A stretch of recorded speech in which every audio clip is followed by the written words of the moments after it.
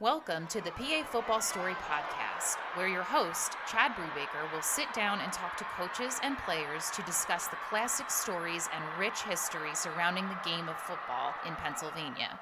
Please hit the subscribe button on your favorite podcast platform to get all of the latest content. You can also follow us on Twitter at the PA Football S1. Again, that's the PA Football S and the number 1. Or on our Facebook page, the PA Football Story Podcast. If you would like to contact us about advertising, please email us at pafootballstorypodcast@gmail.com. Today's guest on the PA Football Story Podcast is Four Chapman. Four played for his father, Harry Chapman, at Cumberland Valley High School, becoming a Big 33 quarterback, and played collegiately at Shippensburg University. Coach Chapman was the head football coach at Bishop McDevitt, Harrisburg, and Susquehanna Township, winning a AA state championship at McDevitt in 1995. He currently contributes to PA football by working for Big 33 for over 30 years and does color for local radio and TV broadcasts throughout the state. All right, good morning, Ford. Thanks for joining us on the PA Football Story Podcast. Now, before those people that may know of Four, this podcast and the title of it is essentially like it could have a subtitle like the Four Chapman presentation, because of anybody or anybody's reputation in Pennsylvania. For you, you kind of have a reputation for being a pretty good storyteller. So it's good to have you on this morning. Thanks, Chad. I really appreciate it. All right. So we'll jump right in. I was saying before we started here that, your dad is known and has been known throughout the state, for his coaching days at Cumberland Valley. But the one thing in doing my research here and something that I hadn't really realized is that your father passed away at a very young age, I believe 46, to bone marrow cancer. And that is something, honestly, that I hadn't realized. So I figured that would be a good place to start today, because of, your dad's Cumberland Valley the field is named after, your dad, and he had a lot of success at Cumberland Valley. So let's start there. Sure. First off, my dad grew up in Harrisburg and went to John Harris High School. And after graduation, he played 3 sports at Shippensburg. Okay. And football, basketball, and track. And that's in college, it was a different era, right? Yes, absolutely. But it's very important to a couple things that we're going to discuss, I think. Sure. And we've had a lot of changes in that avenue with specification of sports in high school, and even younger than high school, that we hear talked about a lot, pros and cons. And my dad, having played 3 sports in college, and just real quickly, he broke his ankle in football his first week in college. Wow. So he had 1 extra year of eligibility in football. So he played his 5th year of football at Ship, and then got hired by George Chomp at my dad's high school alma mater, John Harris, which is now known as Harrisburg High. Right. So at John Harris, my dad coached the JV team, head JV coach for 2 years under Chomp.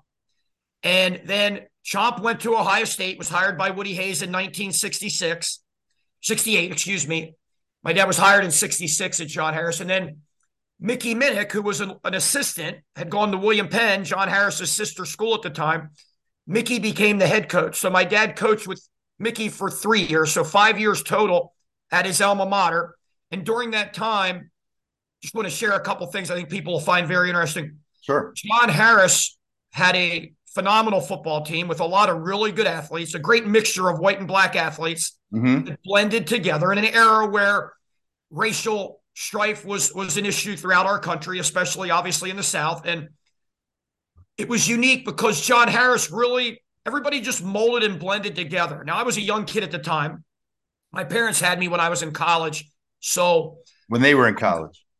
Yeah, when they were in college. So I was able to sort of, as a young boy, witness some of this unique stuff that was going on at John Harris in the football program. And George Chomp was way ahead of his time from an X and O standpoint, and continued to be, and often would try to encourage Woody Hayes to be a little bit more multiple offensively. And it didn't work a lot of times, but over that era of the late 60s into the 70s, he was able to get Woody to be a little bit more diverse nonetheless. But so in those John Harris years, my dad was given the opportunity to run the off-season football program, the weight training, the conditioning, the sprinting, all that stuff. And he really took to it and went after it. And you had a lot of great athletes at John Harris at the time, but with Chomp's coaching and the other assistants and whatnot, and then you had this group that was so well conditioned, had great speed, agility, and it just was a juggernaut of football in the area. Obviously, no playoffs yet. Right. So you finished at the end of the regular season, and John Harris had people that, Chad, you would have heard of, a lot of people would have heard, like Dennis Green, who became the coach of the Vikings and the Cardinals. And he was a running back who went to Iowa. They had Jimmy Jones, a great quarterback who was a year younger than that, and he went to USC, started for 3 years. And Jan White was a great tight end at receiver/tight end, great track runner. He was at Ohio State on their 68 national championship team, started for the Buffalo Bills. You had a lot of great talent. And the foundation for success, I think, was put right there in my dad's lap, basically, to understand through George Chomp, through Mickey Minnick, how to run a program properly. Right. And to be involved in that gave him, I believe, an awful lot of confidence when he became a head coach after those 5 years as an assistant. One thing I wanted to throw out to you, that a great story quickly, is John Harris had a 39-game winning streak in that time period. And going into the 68 season, Mickey Minnick's first as a head coach, and many recognize the Mickey Minnick name. He ran the Big 33 for quite some time in the 80s and 90s. And Mickey sort of took over where Chomp left off. The 39-game winning streak was really spectacular. They had to go to a rival school, Steel High. Back then, Steel and Highspire played at the top level, even though they're a small school. Right. Football and basketball, they were able to have great success. And Steel High upset John Harris 18-7 in that 68 season at Cottage Hill at Steel High. And the next year, they met late in the season, 2 games left in the season, and both teams were undefeated, ranked number 1 and number 2 in the state of Pennsylvania. They played at Severance Field at John Harris. And a really unique thing, that I was 5 years old at the time and remember a decent amount of the game, but John Harris ended up winning that game 49-0. It was spectacular. And I inherited the game ball from my father, signed by the players, from that 49-0 game. Now, the interesting thing, there's 1 game left in the season, and John Harris always played their sister school, William Penn, at Hershey Stadium, 10 a.m., Thanksgiving morning. And it was a real big rivalry, like a lot of them we know throughout the state of Pennsylvania that played on Thanksgiving. And hey, before we go too far into that, just to note, you're not talking about William Penn York. Correct. We're talking about William Penn of Harrisburg. Yeah, which and 2 years later, William Penn and John Harris joined, Chad, to be Harris, what we now know as Harrisburg High, starting in the 71-72 school year. Right. So this game at Thanksgiving Day, William Penn had a losing record, and both teams did not have 2 scrimmages.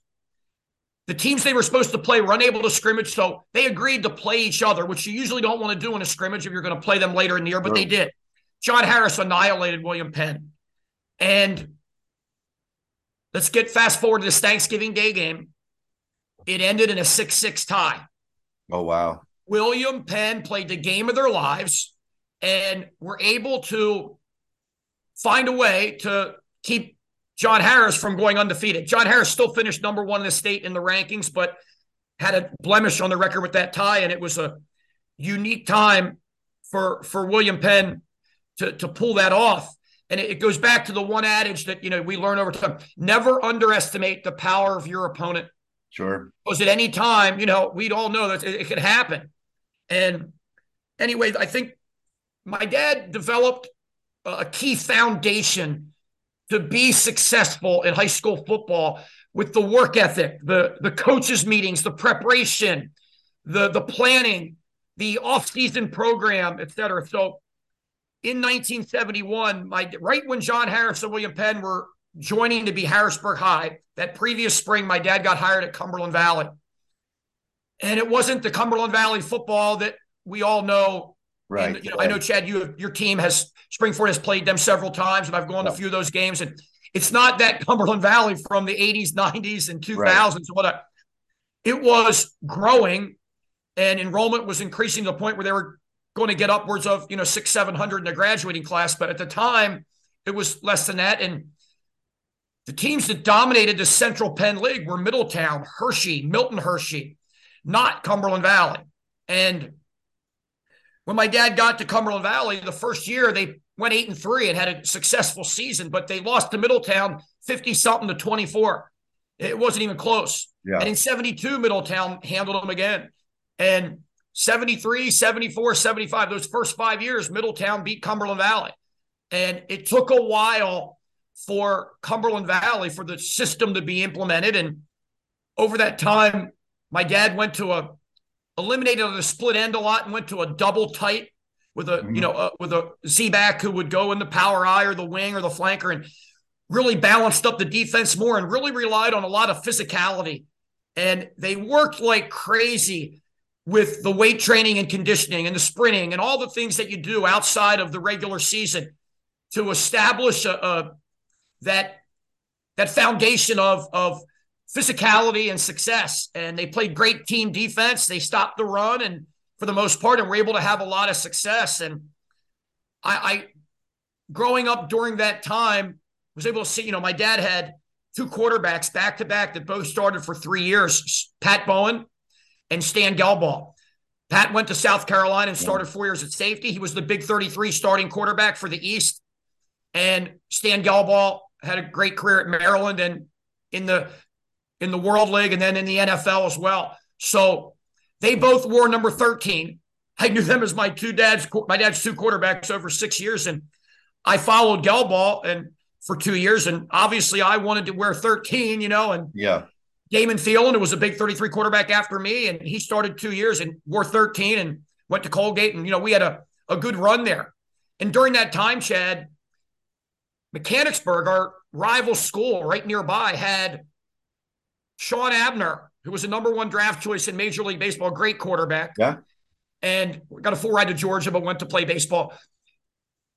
Scott Ernie was 1 year after Abner, played in the World League and, drafted by the Broncos, had a great career in high school and college at Rutgers. And then right after that, Chris Hakel, who played at William & Mary and was drafted by the Redskins. It was a unique time that we had a lot of quarterbacks in that span very close together. But what I wanted to get to next was back in 1970, when my dad was an assistant at John Harris under Mickey. Mickey was the head Big 33 coach. Okay. And I'm going on 6. I'm 6 years old, and my dad, I tag along with him. He was so fortunate that he always let me go scouting with the coaches. And back then you scouted almost all the time because you either had a Friday or a Saturday game. Your opponents played a different time. And also going to just the football off-season program. I was there all the time with them. And I, got to know the players, got to just be around and see how things were done. And most importantly, I think was able to be up close to the John Harris years and the Cumberland Valley years of watching players and teams compete to the best of their ability and what it took to get, which, you learn, Chad, we learn the formula basically of what it takes to be successful, the commitment and just the never no quit attitude, all those things. And I was extremely fortunate to be able to be around that up close at a young age and all through growing up.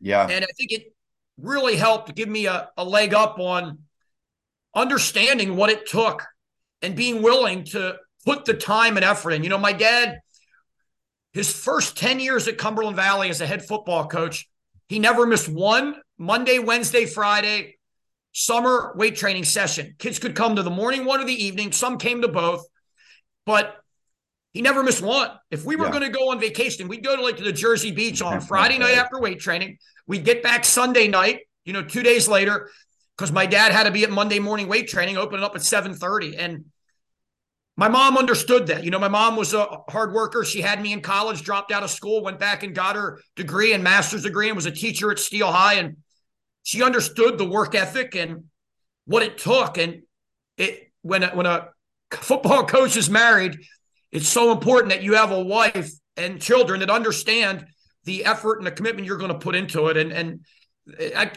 tons of coaches go through that same thing. And my dad was fortunate to have that as well. Yeah, it's funny you bring that up because a couple years ago at Springford, they decided in the summertime, Fridays are closed. The whole campus is closed. So we had to amend our lifting schedule to Mondays, Tuesdays, and Thursdays. And initially I hated it. But now, like what you said, so a lot of our summer vacations, my wife and I and kids were leaving Thursday, after lifting. Sure. And then, coming back Sunday night so I can be there Monday morning. So I actually I don't mind it as much now because you get extra day. I get that extended day. But same thing, right? So back to the 1970 Big 33 game that Mickey Minnick, John Harris coach, was the head coach. John Gursky from Wilson was also on that staff. Yeah. And my dad said, come on, we're going to go over to Hershey for Big 33 practice. And like I said, I'm 6 years old, and we get there and we're watching, and all of a sudden Mickey says to my dad, because my dad was on Mick's staff at John Harris, he says, Harry, jump in, help us coach. Can you coach the running backs here in these individual drills? And so my dad did that and was involved in the coaching at practice that day for a while. And one of his running backs was John Capoletti. Yeah. Won the 73 Heisman 4 years later at Penn State. And it's I bring that up because in my dad's started in 71 at Cumberland Valley. By 77, his team went undefeated. They were 11-0 and ranked one of the top 5 teams in the state. And he was an assistant Big 33 coach, which I got to be around that, during that time. And sure enough, a coach with him, they were both assistants at the time, was George Curry from Berwick. Yeah. And they became really good buddies through that. And I watched the East versus West End, and the East was underdogs, and the East team played great, and they ended up beating the West 28-6. And the West quarterbacks were Frank Rocco and Jim Kelly. And, the East had a lineman, Mike Munchak, who's well-known, and a lot of other really good players. And after the game, I remember being on the Hershey Stadium field with my dad, and he said, Four, I got to go over. I'm going to go say goodbye to a lot of these players that we coached this week because I may never see them again. And I watched that. I watched the interaction. And I was going into 8th grade at the time, and the relationships that were built through that week from player to player, coach to player, coach to coach can really last a long time and be very influential on a lot of people. And that's the first I saw it.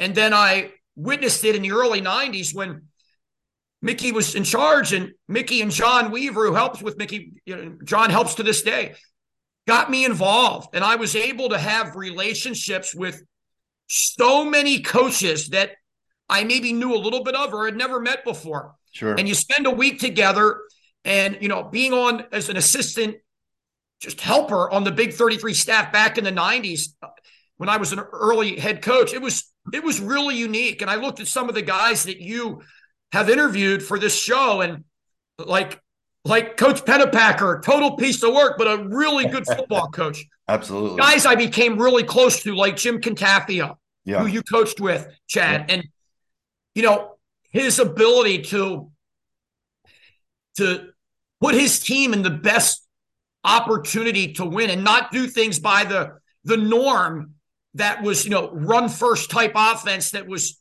basically all that Pennsylvania football knew. And I'll get to that later, but that was really cool. So I got to develop so many fabulous relationships to this day, working with Big 33 and Gary Cathell and all the guys that have given me an opportunity, starting with Mickey Minnick and John Weaver. It's just been a fabulous opportunity. Yeah. So let's go back to a little bit, circle back to your dad at Cumberland Valley. He had a career record of, I think he had 151 wins, somewhere around that. A lot of championships, both league championships and then district playoffs. You mentioned that playoffs weren't, around when he first started, but he ended up with 3 district championships. I think to this day, Cumberland Valley still has the most District 3 championships. At the highest level, at the top level, Quad right. A or now 6A, no doubt. Right. So talk a little bit about your dad. I think you said he was undefeated in 77. Mm-hmm. And then, they continued to be good for quite some time. Yeah, well, the Mid-Penn Conference and the District 3 playoffs both started the same year. It just happened to be my senior year going into it. So the 82-83 school year, we had a large group of teams that we were playing, Chad, for the first time.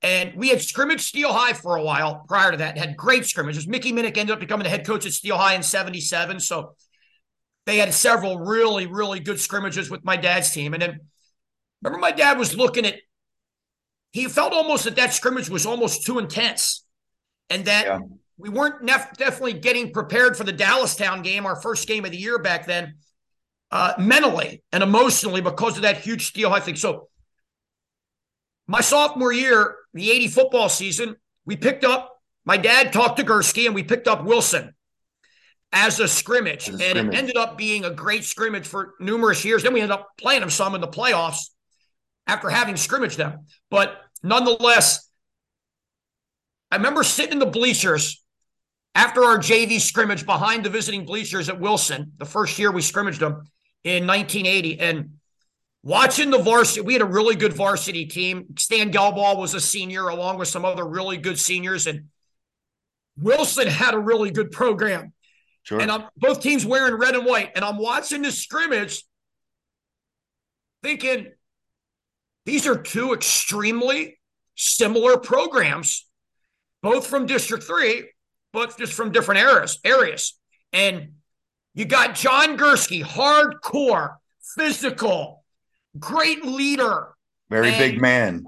Big man, intimidator. And you got my dad who, 6'4", not a lineman, he's a quarterback and defensive back, but, 6'4", and I'm thinking, these 2 teams do it the right way. Yeah. And it was really cool to see. And then I was obviously involved as a quarterback and safety on the varsity the next 2 years, scrimmaging Wilson. And Coach Gursky had stepped down my senior year and was replaced by another great football coach, Jerry Slemmer. And another big man. Did a really lot of good things at Wilson. Yeah.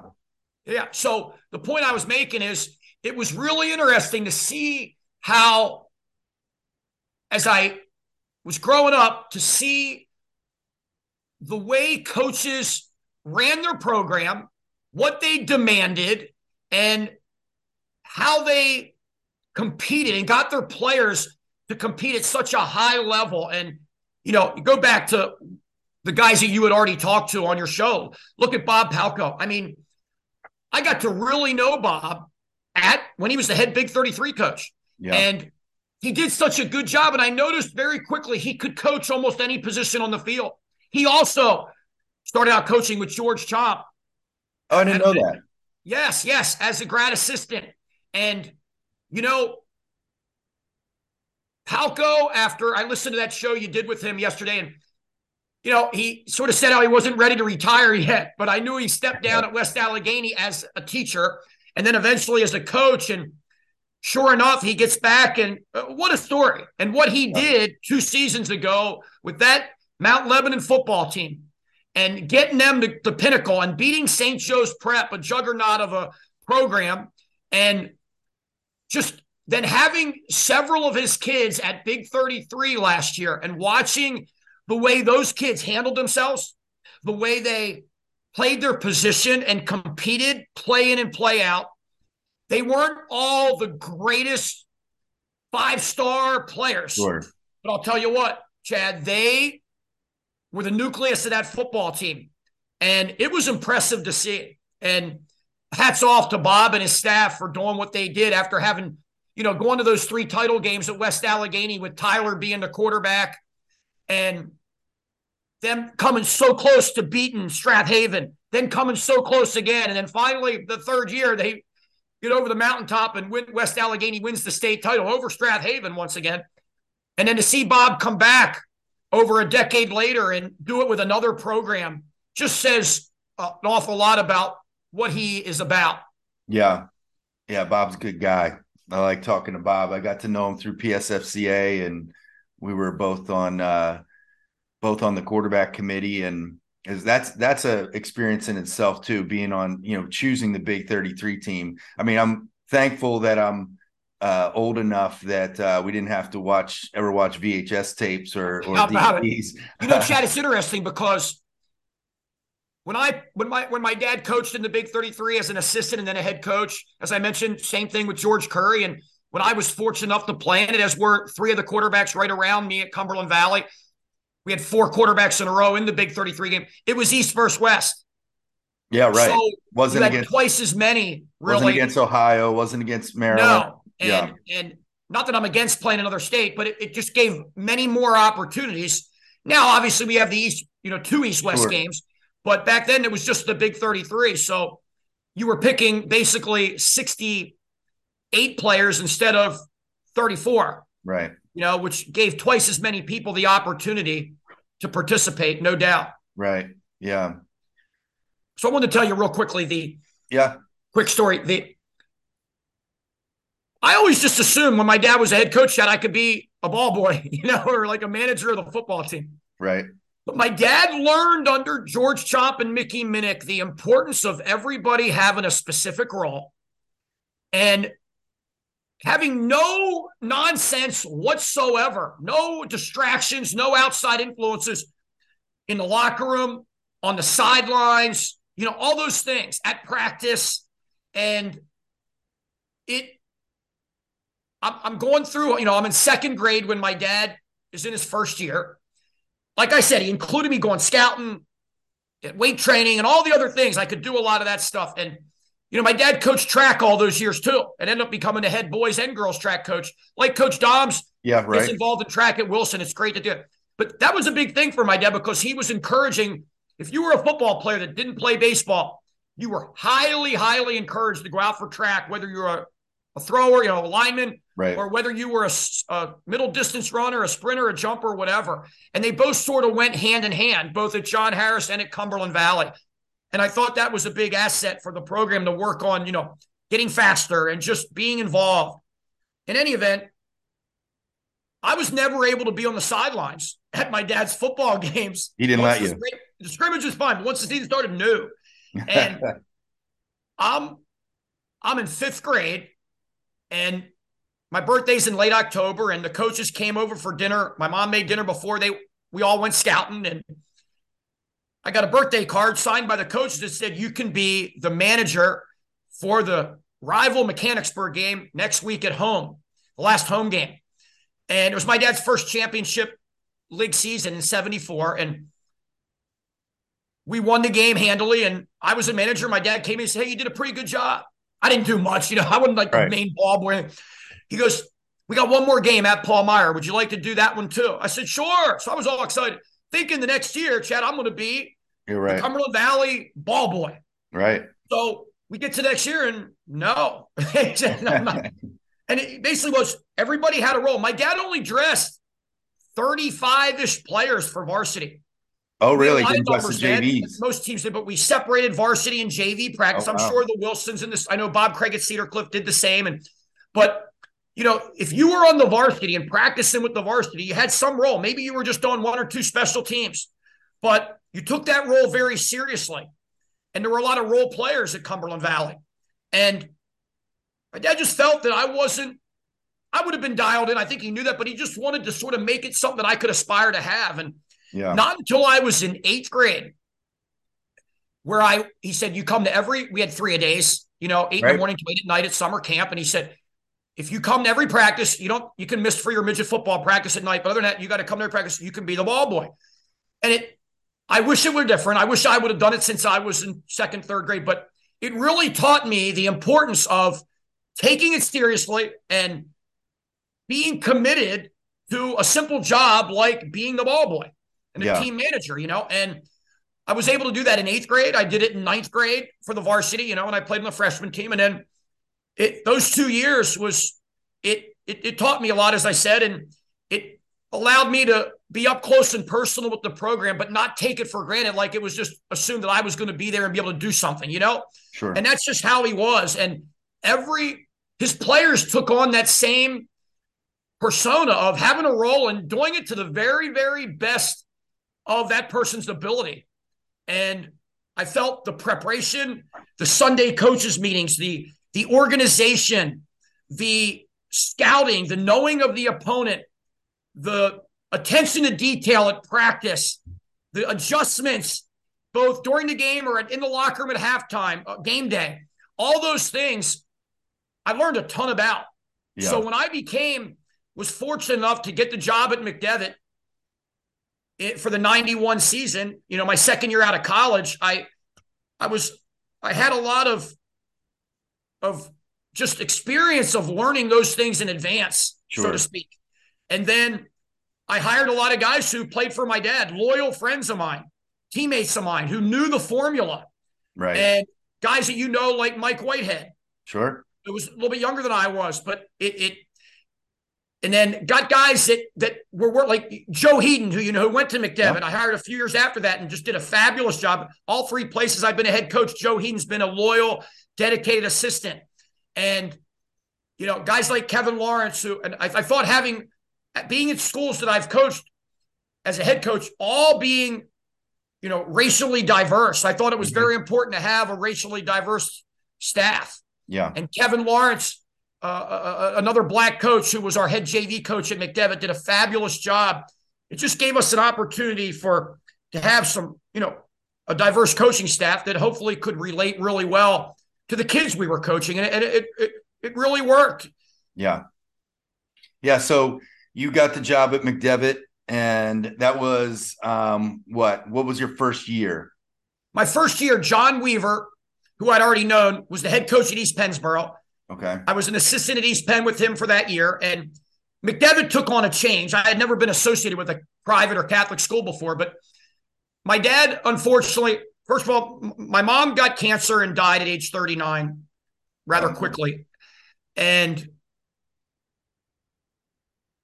my mom died in early June of 84. And then about a month later, my dad, who was healthy his whole life, was 42 at the time, found out that he had bone cancer and was in and out of Johns Hopkins, Holy Spirit Hospital, Harrisburg Hospital, 2 local hospitals in Harrisburg. And fortunately, it didn't look good. And all of a sudden, he sort of went in remission. Okay. And was not able to do the things he once was due to the bone cancer. But, my dad would compete with me at basketball. He'd be scrappy, play with with football players. He'd open a gym Tuesday nights in the winter, and they would play hard and then go over to the high school game and so things like that. And he wasn't able to do those things. Play scout team quarterback, hold the pads for different drills.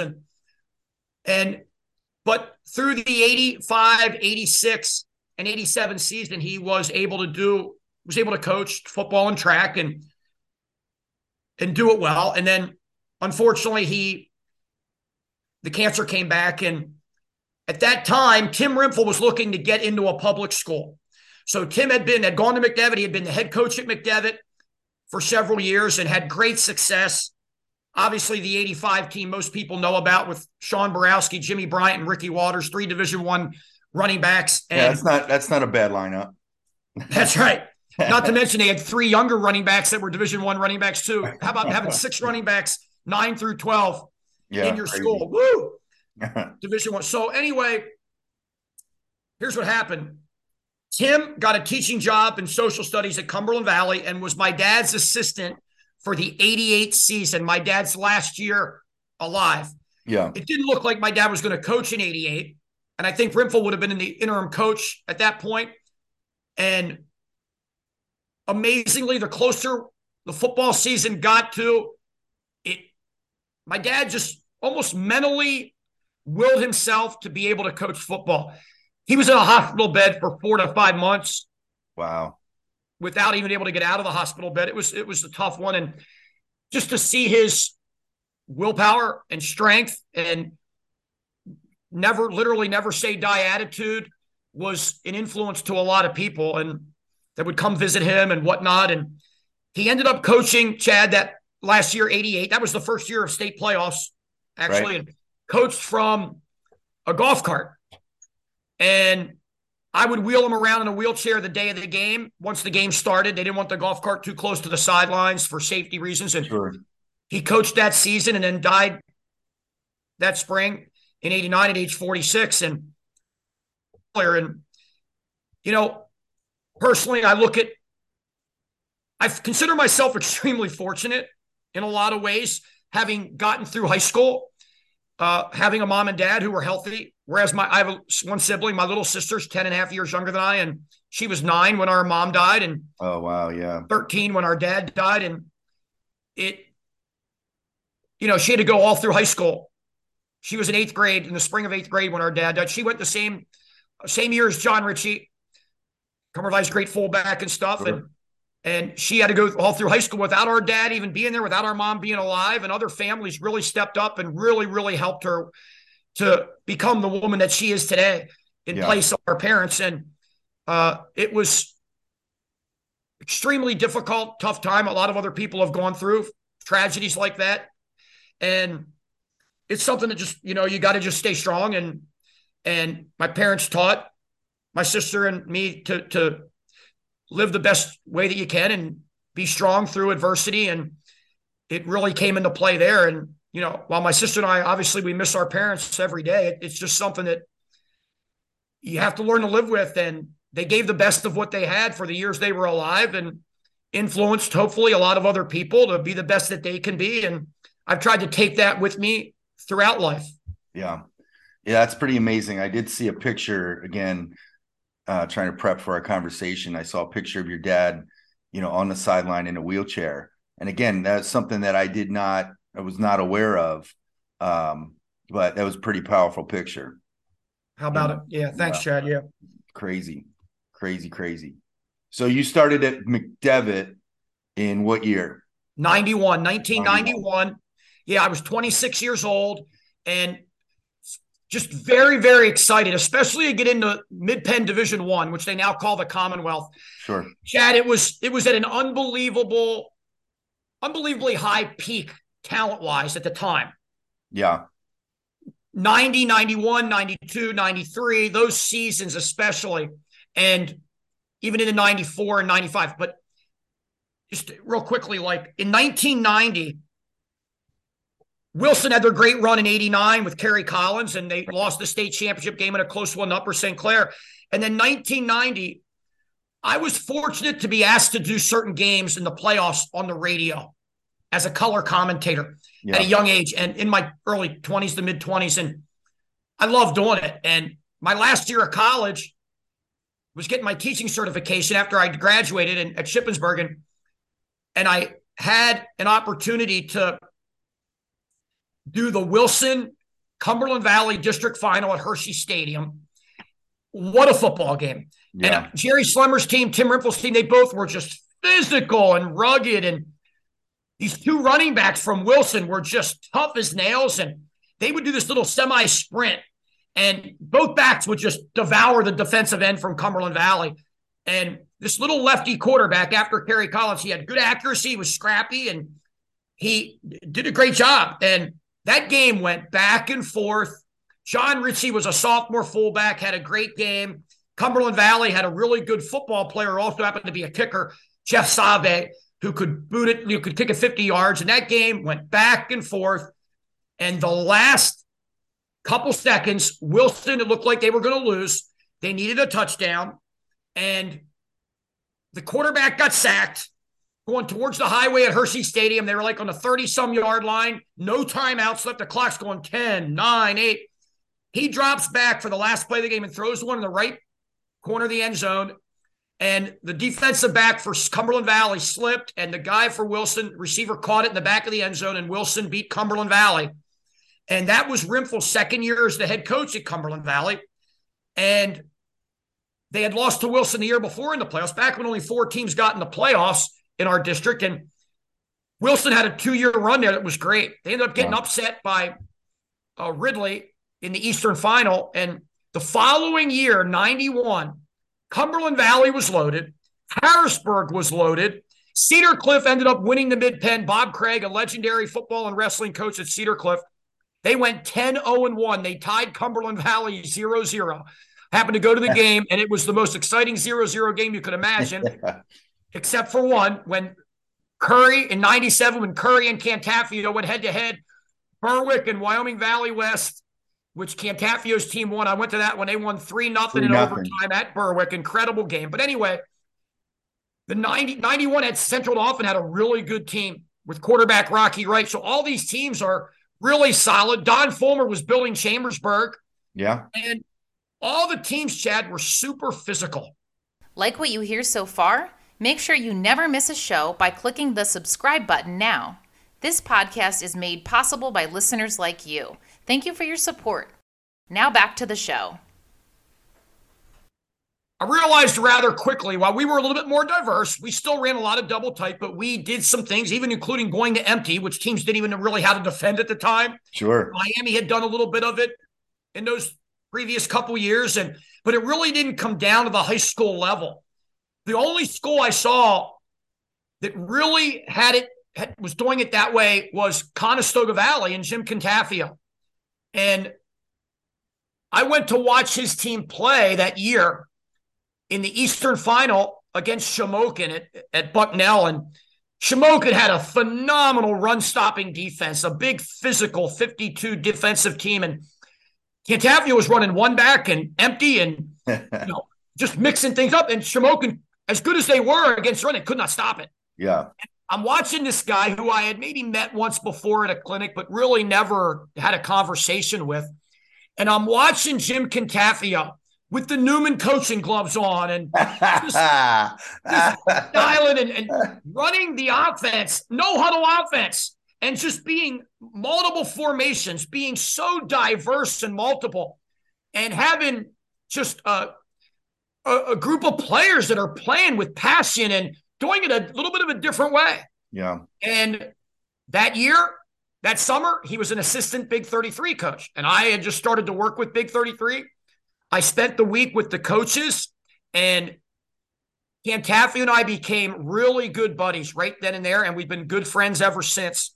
And I bring that up mainly because I realized that McDevitt, we didn't have the Ricky Waters and these kind of players. And we realized we had some good, solid football players. Don't get me wrong. Yeah, sure. But they were 2-9 when I had taken over 3 years after Rimfel was gone. And the program had taken a downslide, and we're trying to build it back up. And we realized that in doing so, we're going to have to be, even though we're doing a lot of the off-season stuff and a lot of the organizational stuff, very similar to what my dad did at Cumberland Valley, we're going to have to do it a little bit differently offensively. Defensively, we're going to have to be tough and strong and stop the run of these big physical teams. But the first year, Chad, we almost upset Cedar Cliff, the best team in the league. We lost 27-21. They scored late after we threw an interception. And that was Kyle Brady? Pardon me? Was that Kyle Brady? Kyle Brady had already graduated, yeah. Oh, yeah, you're saying, okay, right this is like 92, right? 2 years after him. So, yeah. But they had a heck of a team. And Bob Craig did such a good job playing physical football through that era, the 60s and the 70s and the 80s and into the 90s. Anyway, so by the end of the year, our team was overwhelmed by the physicality and the athleticism of Lake Harrisburg. So we're playing Harrisburg, the third to last game of that year, my first year at McDevitt, at Harrisburg. And I said to our AD, I said, hey, we don't need a bus to go to Harrisburg. said, what are you talking about? I said, we're just going to walk 2.5 blocks down the street because we're right on Market Street, across the street and down up that far. And Sure. He said, what about coming back? I said, we don't need a bus coming back either. So that's the first year that had ever happened. And from that year on, until McDevitt relocated with a new building, years later, either the Harrisburg team or the McDevitt team would walk back and forth for the game. So our walk back that year was crazy because it was a sad one because we got beat 65-18. The most points ever scored by a Harrisburg team. The announcer came on and said it there at the end of the game. And they had Robert Tate, who was a great college and pro player, great athlete. Ahmad Collins, who was just Sean Lee, whose son's the quarterback now. Both those guys went to Penn State. Right. They had athletes all over the field, incredible talent, very similar to what John Harris had back in the day. So, interesting. The week before that, we had lost to Ray Ernie's Carlisle team, who had also coached with Chop at John Harris. We had lost 19-15. So we lose to Carlisle in a close game on our homecoming, 19-15. We go to Harrisburg the next week and lose 65-18. Interesting, the very next week, Harrisburg went to Carlisle, like a round robin. Yeah. You would think Harrisburg would win probably like 45-14, right? Something like that. Because we just lost to Carlisle by a little bit and got killed by Harrisburg. Final score, Carlisle 3, Harrisburg nothing.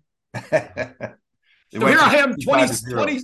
Yeah, here I am in my mid-20s, and I'm going, I've been around football my whole life, but I'm like, I chalked one up.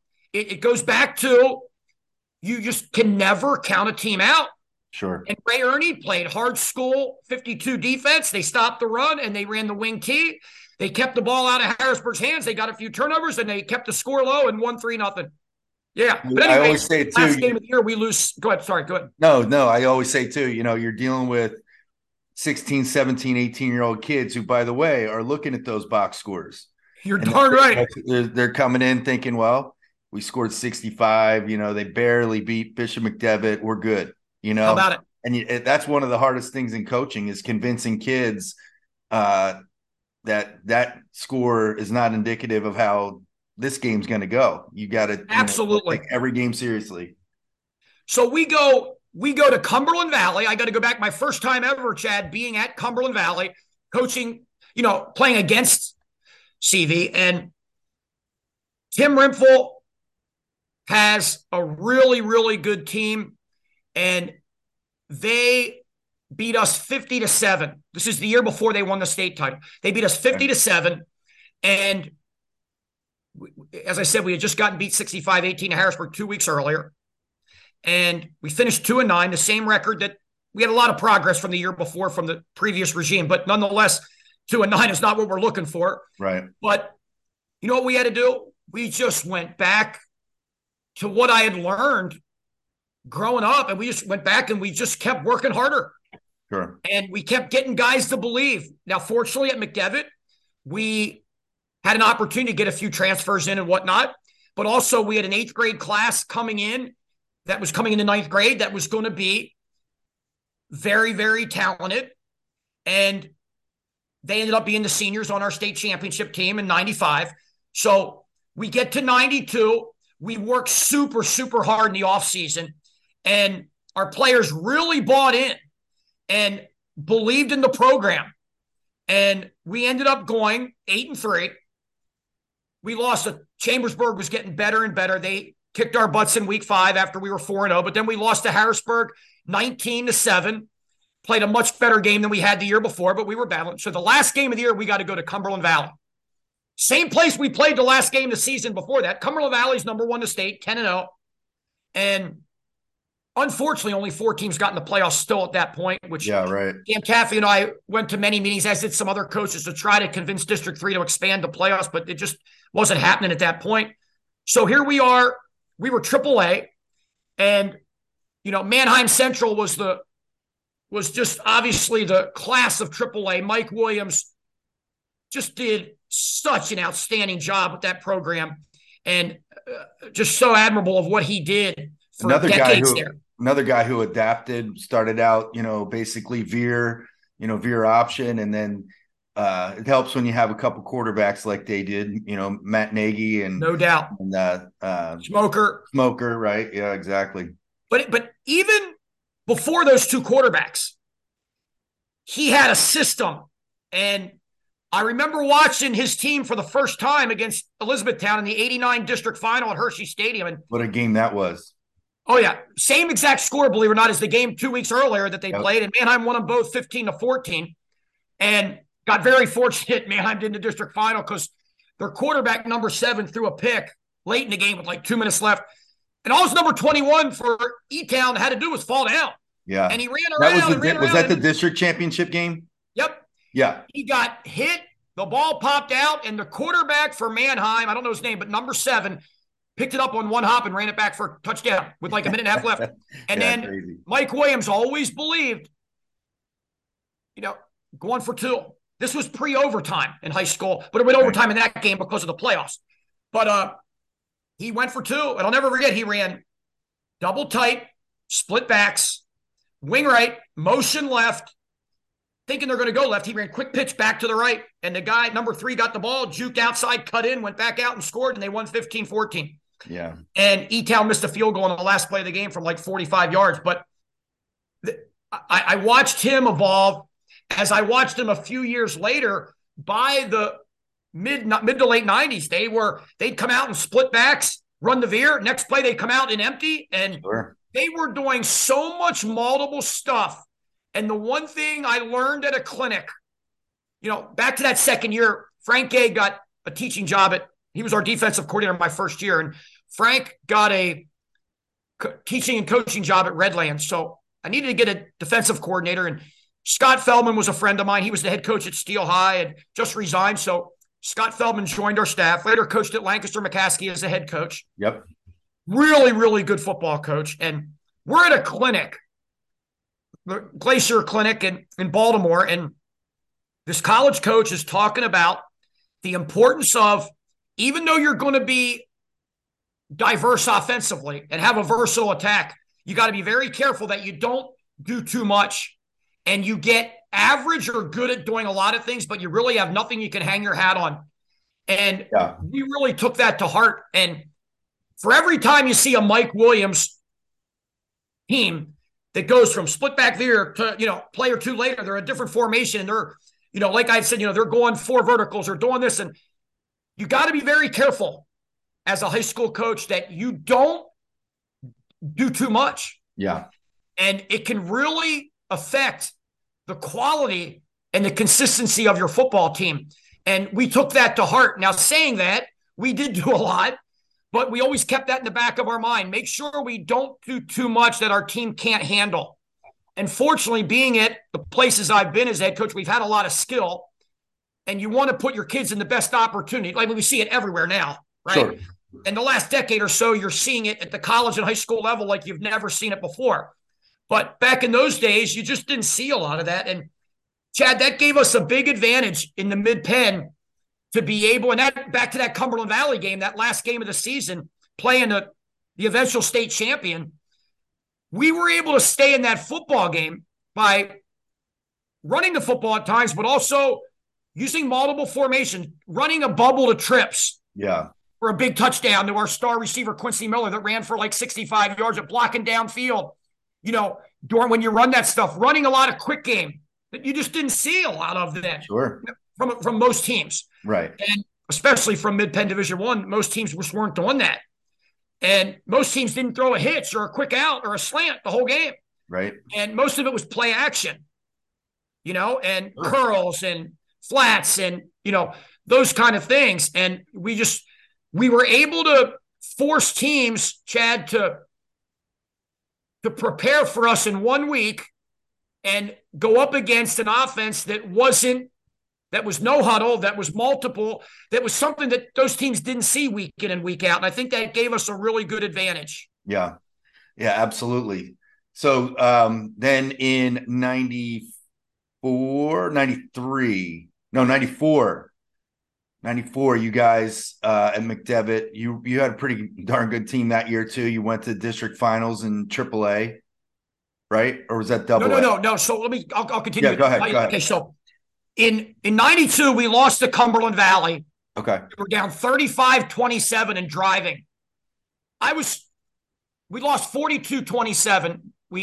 John Ritchie was impossible to stop. He went on a 70-yard touchdown run with a few minutes left, and they beat us 42-27. But that gave us the confidence to realize we were going to be really good the next year, as you allude to, in the 93 season. You may know Pete Soucy, who's the offensive coordinator at Coatesville. His son was the 3-year quarterback. Pete was our quarterback and a great 3-sport athlete. And we encouraged our kids at McDevitt, hey, play basketball. Go out for baseball, do those things. We didn't have a track team at the time. And I just thought it goes back to what my dad would do, constantly encouraging kids to play multiple sports, and I'm a firm believer in that. Absolutely. In any event, Pete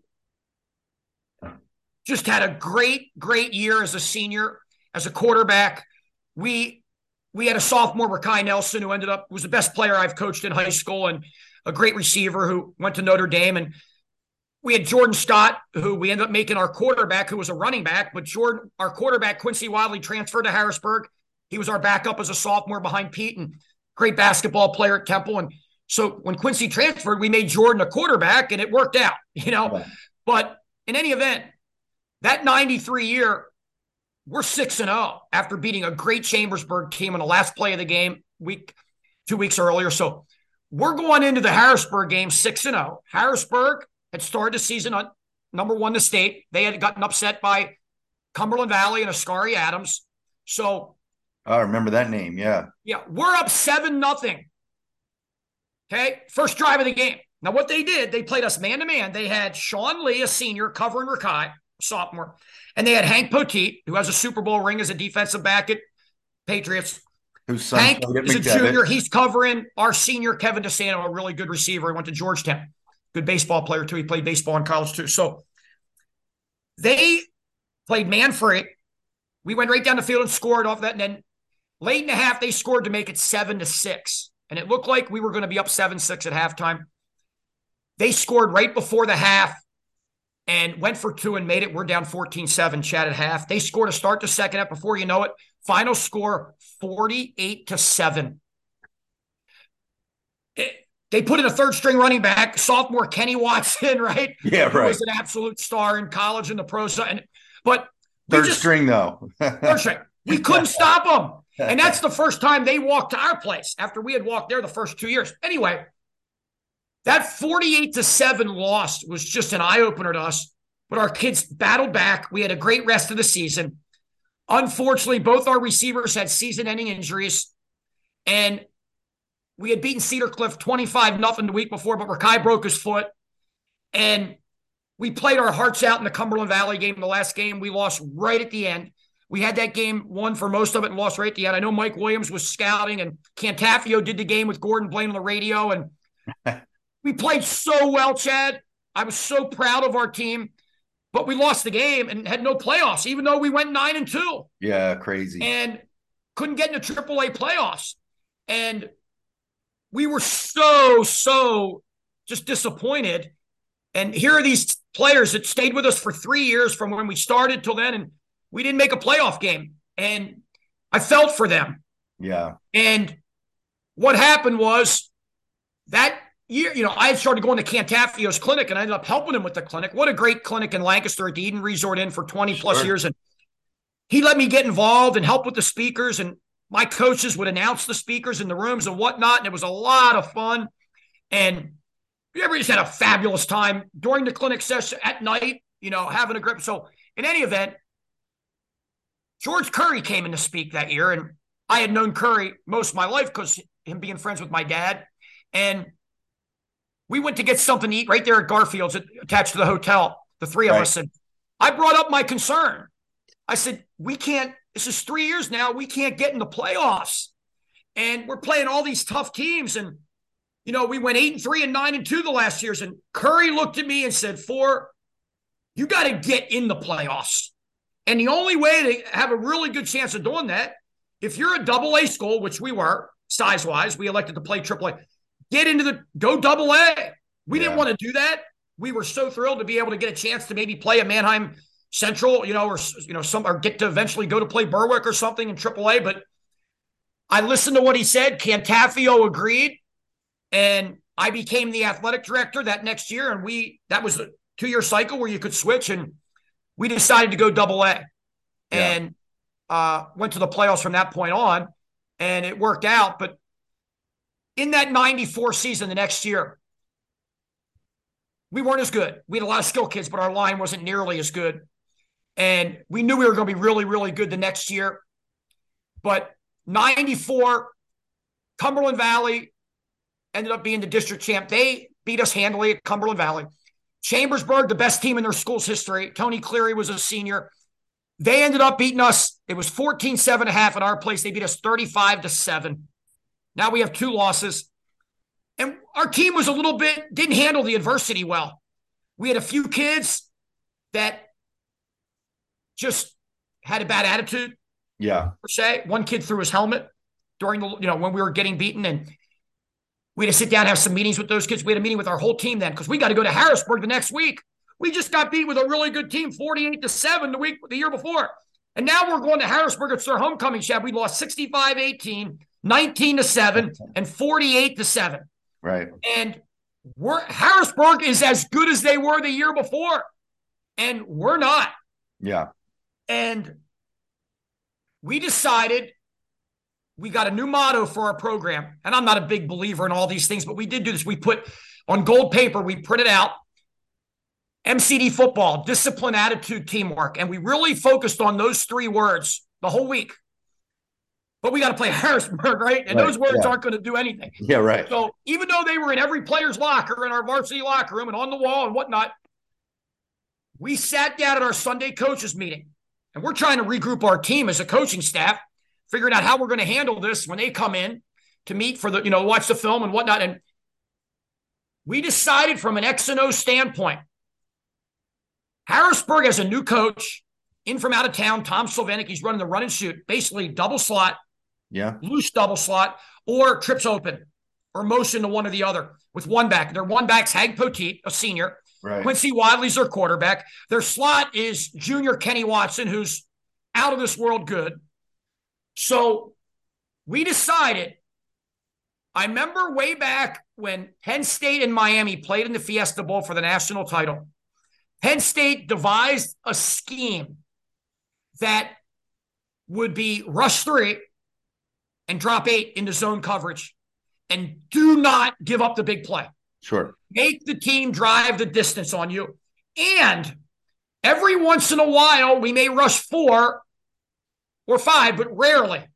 So I say we as in Penn State. So I just saw Ray Isom last night at the Harrisburg Central Office game. He keeps the book for Harrisburg. He was the free safety he was the same year as I was. Yeah. And we played against each other in the first ever district playoff game. And also we're able to play in the Big 33 game together. And he was Penn State's free safety and had a great game and turned the tide when he hit Michael Irvin on a post in the first quarter that caused the fumble. And in any event, here's what we decided to do. And Scott Feldman and I were on the same page, as were other coaches. And we told our team, we are going to rush 3 and drop 8 into coverage all the time, except for maybe 5 to 10 plays during the game, maybe a few more, but we're going to rush 7 in an all-out blitz. We're going to disguise it as best we can, and we're going to cover man-to-man on their 4 receivers. And we got to sack Quincy Wadley a few times, and we got to press him. But we told our guys, do not give up the big play. Sure. And offensively, it's unique, Chad. We were the most diverse team in our conference. We used the most formations. We threw the ball the most. But when we played Harrisburg, we were not going to out-athlete Harrisburg. It was the one team we were not going to do that to. And their DNs are so good. That year they had Quincy Brannon, who I saw last night at the game as well, phenomenal receiver in DN, and Marcellus Sumter. They were the 2 defensive ends, all-conference first team. And we're like, we got to go against Harrisburg. We got to start going double tight, double flanker, a lot of one back. If we go empty, we're going to go double tight empty. And most of the time, we're not going to release our tight ends on the pass route. Yeah. Because we got to max protect, and we cannot turn the ball over. And most importantly, if we do release a tight end, it's going to be hit, release in the flat or something of that nature. But under no circumstance are we going to line up with those DNs on our tackles with no tight ends and having that short corner, because we're going to get annihilated. Right. Even though we had a very athletic, skilled quarterback. So that's what we did the whole game. We didn't run one play the whole game, Chad, without two tight ends in the game. And we had one more advantage. They had a bad long snapper. Their punting game was slow. We told our kids, we must block 3 punts to change the field position game. Yes. That's quite a goal. That's quite a goal. Is it? Well, guess what? We blocked 2, and one, the punter didn't even punt it because he knew it was going to get blocked. Yeah. Changed the whole field position game. In any event, we went up 7-0, and they hit one long pass down the middle that made it 7-7, like a seemed for like 60, 70 yards. We get the ball one last possession. We throw the ball in a counter gap boot and let it fly. Right before Jordan got hammered, he threw it. Rakai went up over 3 guys as a junior receiver and made an except. He had a game out of just an absolute incredible football game. Yeah. Did Jordan and Rakai play? Anyway, we kicked the field goal in the last play of the game. And we sort of got the monkey off our back with Harrisburg. We still had not beaten Cumberland Valley yet, though. But we were able to beat Harrisburg for the first time. And I'll tell you what, it gave us a sense of that we could compete with anybody, because we were so impressed with those Harrisburg, the program and their players and the way they played hard. And especially against McDevitt, they brought their best. And I had a good relationship with some of their coaches and players and had a lot of respect for them. And that game, winning 10-7, sort of gave us the impetus to be able to take it to the next level, if you will. Yeah. And the next year in 95, we were able to do that. And our toughest games were against Cumberland Valley and Harrisburg, and we were fortunate to win them both. And both in tight games, especially the Harrisburg game. We had to drive 80, the last drive of the game, because we were up 7-0 most of the game. It was a sloppy field, and it had rained that morning on a grass field at our place, and both teams were limited a little bit, but it was a heck of a low-scoring football game, put it that way. And we ended up driving the 80 yards, and we had a 4th and 9 we had to convert, which Jordan hit Rakai for a 9.5-yard gain, a play we drew up on the field, and they were playing man free, but we went empty. They went straight man, and Kenny Watson was covering Rakai. They were 2 good buddies, and we hit him for a 9.5-yard gain, and 5 plays later, we're in the end zone and pulled it out 12-7 and went on to go undefeated and win the title. And it was a heck of a year. And our 5th year there, we sort of accomplished some of our goals, our massive goal of winning the Mid-Penn, winning the district title, and obviously winning the state title. And to do that, Chad, it took a lot of people being on the same page, as you well know. And I'm forever indebted to our assistant coaches who put so much time and effort in making very, very little money and being loyal to the program, to me, to our school, and to the kids, and to our kids for working so incredibly hard and believing in the system. And all the kids before that who never got to that pinnacle that laid the foundation, Yeah, absolutely. To them too. And it was just an incredible experience. So the 94 team, I'd be remiss if I didn't mention this, but you went to district finals against Cacalico in 94 prior to that year. And it's really interesting because you're talking about being multiple as teams are these days or whatever. Cacalico is not that and wasn't that. Cacalico is still not that. That's right. But in 94, you had a district title game against Cacalico, district title. I think it was, if I recall correct, was it at Elko? Yep, Elko High School. Yeah, Elko High School. I was at that game because my brother was a junior. Running back, right? Yeah, and linebacker, yeah. And I want to tell you something that you might not know about that game. So you were a signaler. Like you got plays in, you signaled a lot, correct? Right. Yeah. So at some point in that game, you were trying to signal a reverse to Rakai Nelson. And I think, again, this is secondhand, but either, your quarterback, Scott, or whomever wasn't either understanding your signal or, they were confused, couldn't see you, whatever. And I think you got pissed and said, reverse. And the corner on that side heard you. And that's the side you were running it to. And how about that?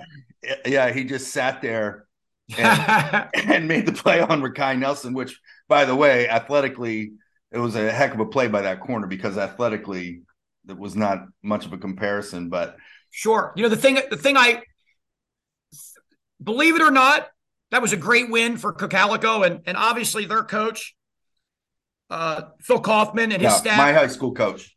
Okay, there you go. Yeah, they did a great job with doing what they do and doing it well, as you were saying. But I learned a lot from that game, as did our whole program. And sure, and I learned it really a lot better after I heard Coach Kaufman speak the following year at a clinic. And he watched us on film and saw how athletic we were and whatnot, and told his team that they can win the game. He handed out a rope that was 3 1/3 yards long, and gave every kid a rope and say, this is all we have to get on every down. And then we'll be moving those chains, and we're going to be fine. And the other thing that in that game, we weren't up front near what we were the year before, the year after. And they were able to just run their system and run it very well and confidently and execute at such a high level, even though the score was low scoring. Sure. But that last drive, we're up 14-7, and they believed in themselves, took it the whole way down the field, and when they scored, they decided to do what we said Mike Williams does a lot, and just line up and go for two. And that veer is tough to stop. And when they would not run the veer, they would run a trap here, there, as you noticed that you played for. But then the other thing that was, they'd have that flanker out there at any time they could run that veer pass and let that ball fly. So you had to at least respect the fact that they could go deep. Kept you honest. Yep, and kept you honest, no doubt. And they ran that 2-point conversion, the veer, and got in, and we took the ball down the field and missed a field goal. Yeah.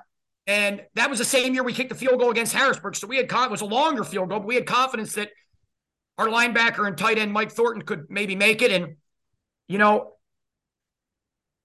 as disappointed as we were losing that game 15-14, we it really motivated us to have a phenomenal work ethic the next year and take nothing for granted and get us to where we were the following year to be able to have the success we had. It was one of those lessons that you don't want to go through to lose a game to get it, but it took that.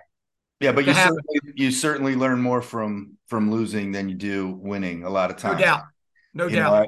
I just had that conversation with some of our staff members this week. We lost to our arch rival 7-6 this year, Perkiomen Valley. And, there's 3 plays. And anytime you lose, right, of course, those 3 plays become so much bigger. But they made some mistakes too. And I'm like, guys, we're not going to change anything just because we didn't execute certain plays.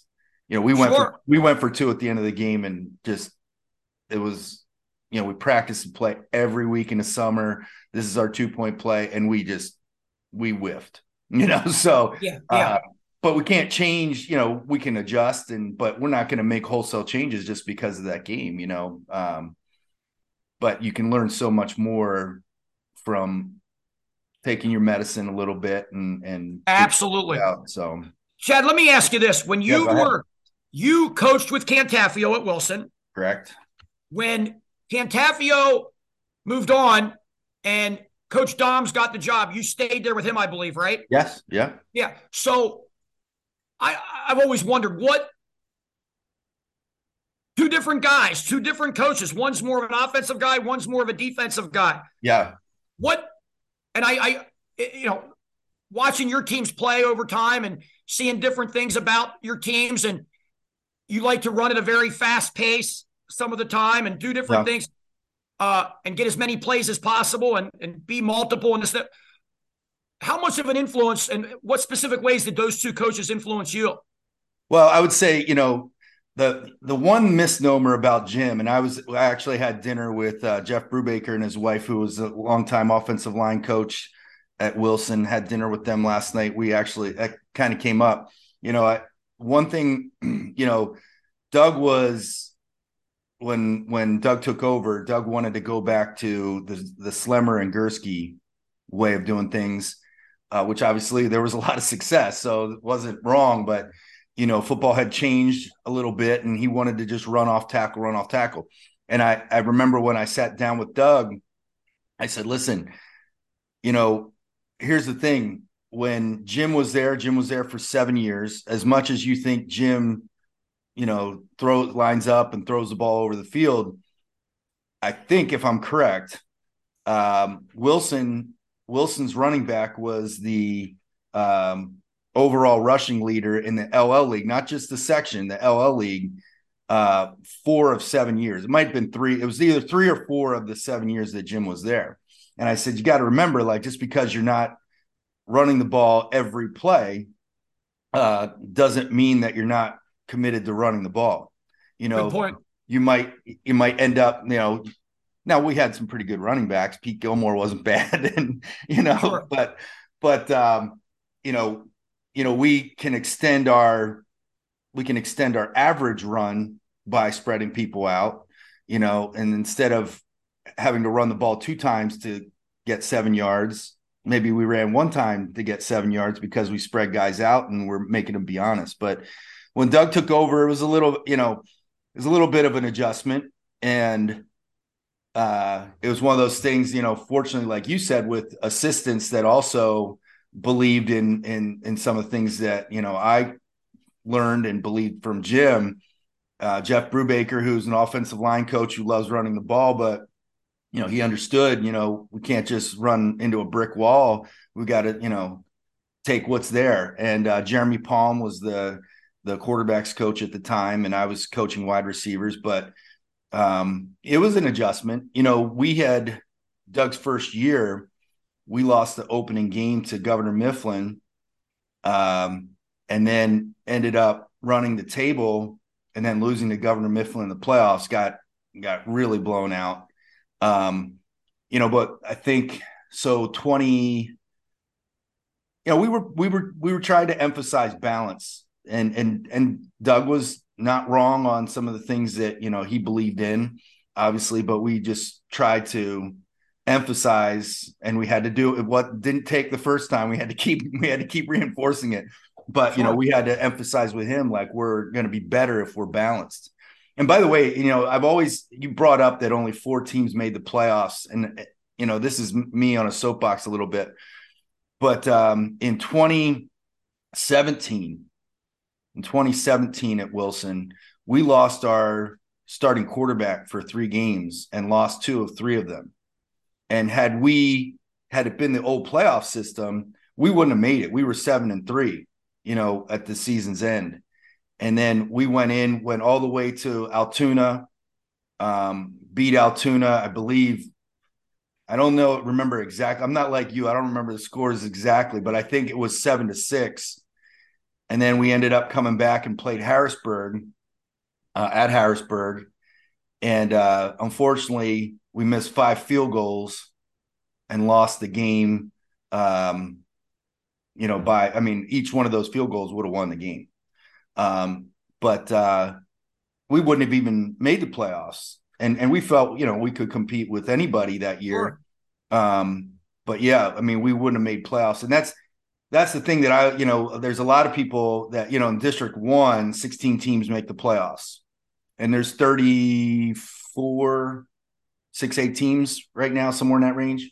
And, a lot of times people look at playoff scores and use that as an example. Well, that team didn't even belong in the playoffs. And I always say, that's not it. Like, in playoffs, sometimes things end up lopsided because you might be down 2 scores and now you got to take some chances late in the game and that doesn't go your way. And right. And then the score becomes a little more lopsided. But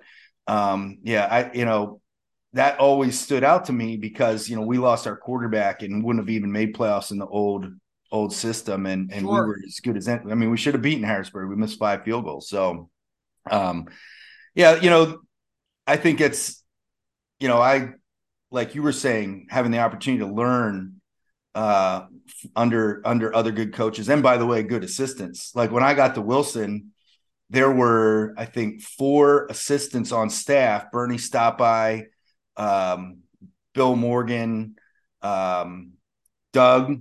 There were assistants there that were over 25 years as being assistant at Wilson, all under Jim's staff. And I thought, why do these guys not want to, I had a goal of, interviewing and trying to be a head coach, and these guys weren't. And when I got to Wilson, I started to understand that a little bit, but learned a lot from those guys, just, being around them. And then had, obviously the opportunity to coach for Jim and coach for Doug, and, all kinds of personalities and all kinds of philosophies. And you just try to take what you can from each of those things. And I think, I didn't grow up on the sidelines like you did, but, just trying to take some of that stuff in and is great. And then, by the way, like you said, talking to other coaches, I tried to talk to guys like Mike Williams. I tried to talk to guys like Jim, and, before he was at Wilson. Yeah. And, when Jim went to Wilson, he and I were already obviously very close friends. And I remember I was the coach at Harrisburg then, so we played.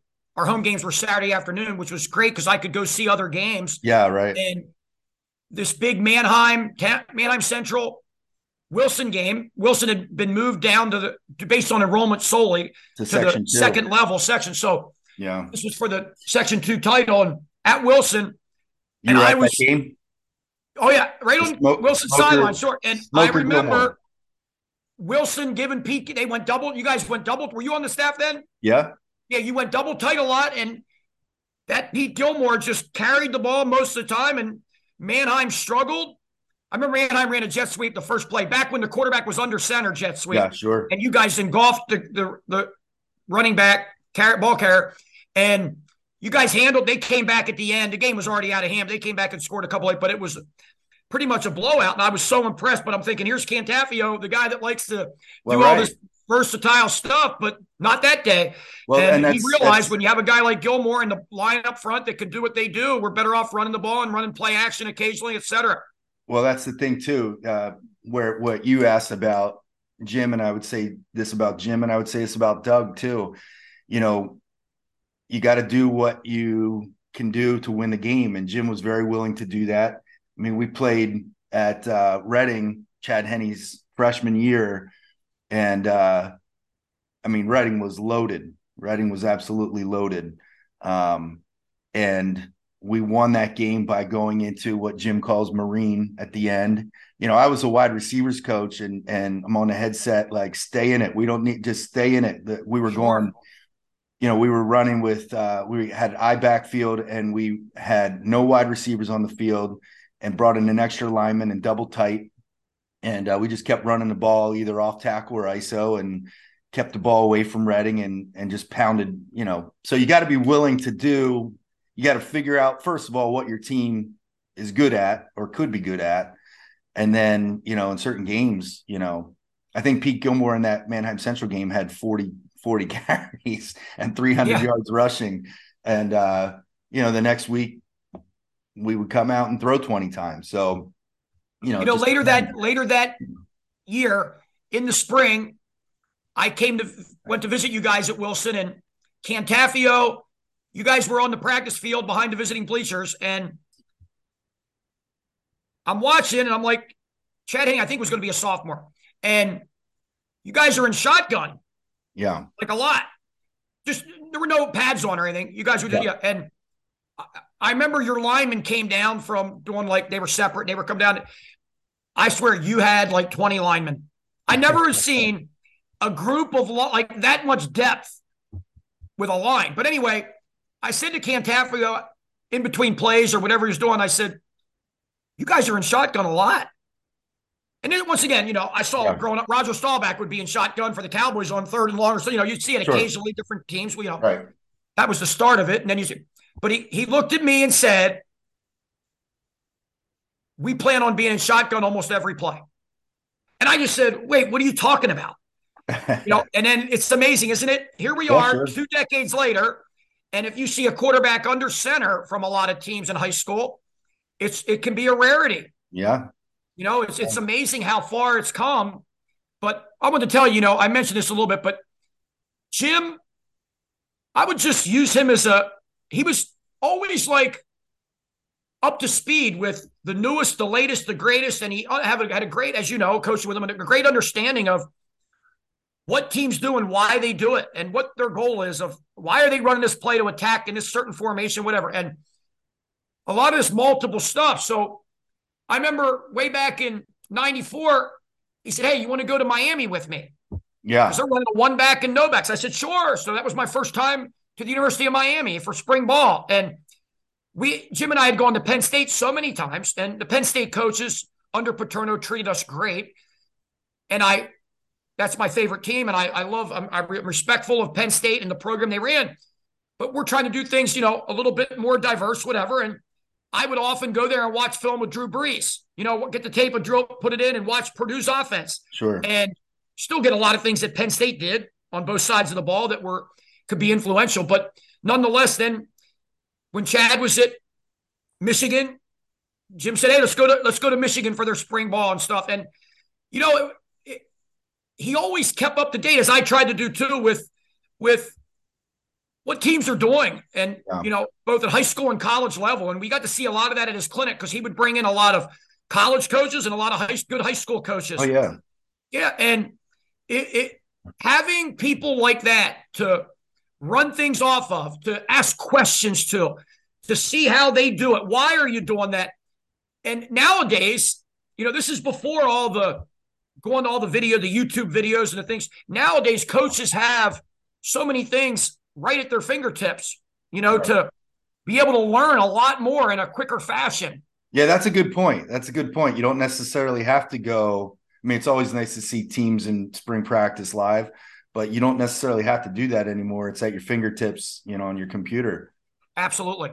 And now it's sort of interesting how you're just seeing so many teams. It makes me almost stutter talking to you because I try to get it out. I'm like, it's first and goal from the 2-yard line. You need a touchdown to win, and you're in shotgun. Yeah. And it can sometimes help. Sometimes it can go back to haunt you, because the defense is putting their ears back and filling gaps and coming hard and really have nothing to lose at that point. And I just saw it in a game early in the year. And Mark Evans, I think, did a great job at Elko. He ended up being the Big 33 head coach. I was so impressed with him that week. And I've known him for a long time. And watching what he's done at Manheim Township, it's just exceptional. Yeah. And even a couple of the seasons, he ended up losing a tight game to Central Dauphin in overtime after they beat him earlier in the year. They beat CD. That team could have gone for. He's had some great football teams. And same with this past year against Harrisburg. Beat him earlier. Absolutely. And I did that game on TV at the district final, and Harrisburg was playing at a high level. But just to see what Evans has done at a place like that, and the progress they've made from being they're very multiple, as you know, as you are. And it's neat to see. And now even a Cumberland Valley, which, as I told you, with my dad running a lot of double tight for years, then Tim Rimpel bringing the wing T to McDevitt, from McDevitt to Cumberland Valley, and then Mike Whitehead, who coached with me and played for my dad and took over after Rimpel retired and continued to run the wing T. And now they've gone full circle, and now you have another really good coach, Josh Oswald, who played at Cumberland Valley and is now, as you guys play then, being multiple. Yeah. And I always wonder what the best thing to do is, because now you got teams like Cumberland Valley being shotgun multiple, and they're very well coached. They do a good job of it. But most years, I don't think they're going to get the talent athletically of a Central Dauphin, a Harrisburg, right, a State College, a CD East. It's going to be interesting to see as time evolves, Chad, whether some teams are going to go back and maybe be more under center, or that kind of thing. Yeah. Well, again, I was at the Cocalico Exeter game, and it was kind of that vibe. Was it? Yeah. I mean, Cocalico's still doing the same thing, and their first drive was 8 minutes, took 8 minutes off the clock, scored, and Exeter's not under center. They have an unbelievable tight end. but they just couldn't overcome it. It was interesting because if you looked at even the captains going out, there was a significant size difference between the Exeter players and the Calico players. Sure. Okay, so there's two things we want to maybe wrap this up, but there's two questions I got to ask you, and I don't even know if you remember this, but I'm going to bring it up. So one of the first times I ever met you or hung out, in the same room or whatever, we were at one of Contafio's clinics in Lancaster, and you and I don't even remember who it was, but the two things happened that night. One, I went to grab a beverage, and I accidentally cut in line in front of Frank Beamer. So that was the first thing I remember from that night. But the second thing, I think it was the same year, you got into a heated discussion over what jerseys Miami was wearing in a certain bowl game. Do you remember this? No. You don't? No. Well, I don't know. I forget who you were arguing with, but you were pretty fired up about it. That you were insistent that you were right. And all of a sudden, I remember you disappeared. Didn't think anything of it. Thought maybe you went to the bathroom or whatever. Well, you came back like 5 minutes later from your hotel room, and you had the jersey on. And so do you remember now? You still don't remember? Yeah. Well, I was wondering if that was a setup. Like you knew you had the jersey in No, I wasn't trying to. This is crazy. Cantafio's even commented to me on this. Different times you'll think this is funny. So I was so excited in 8th grade for the first time to be able to put on a Cumberland Valley football jersey as my dad's ball boy. But I would always wear the opposite number 13. Yeah. So the opposite color. The managers wear the opposite color of the varsity. Sure. So, and I always was like into uniforms, especially college uniforms. So I was so excited to create my first uniform at McDevitt. And we were going to use the pro inserts down the side, the tight sleeves, and everything that colleges have, but high schools didn't get to that point usually yet. Sure. The tight pants with the logo on the front side, the whole bit. Yeah. I actually changed the McDevitt colors, believe it or not. They always were royal blue and gold. Oh, really? I didn't know that. Yeah. So the athletic director said, I can't, and the principal said, you can't buy uniforms. We're not getting uniforms for you till the next year. Well, I started a little bit of a fundraising thing with the Booster Club to get weights and whatnot. And the head of that said, go ahead and get the uniforms.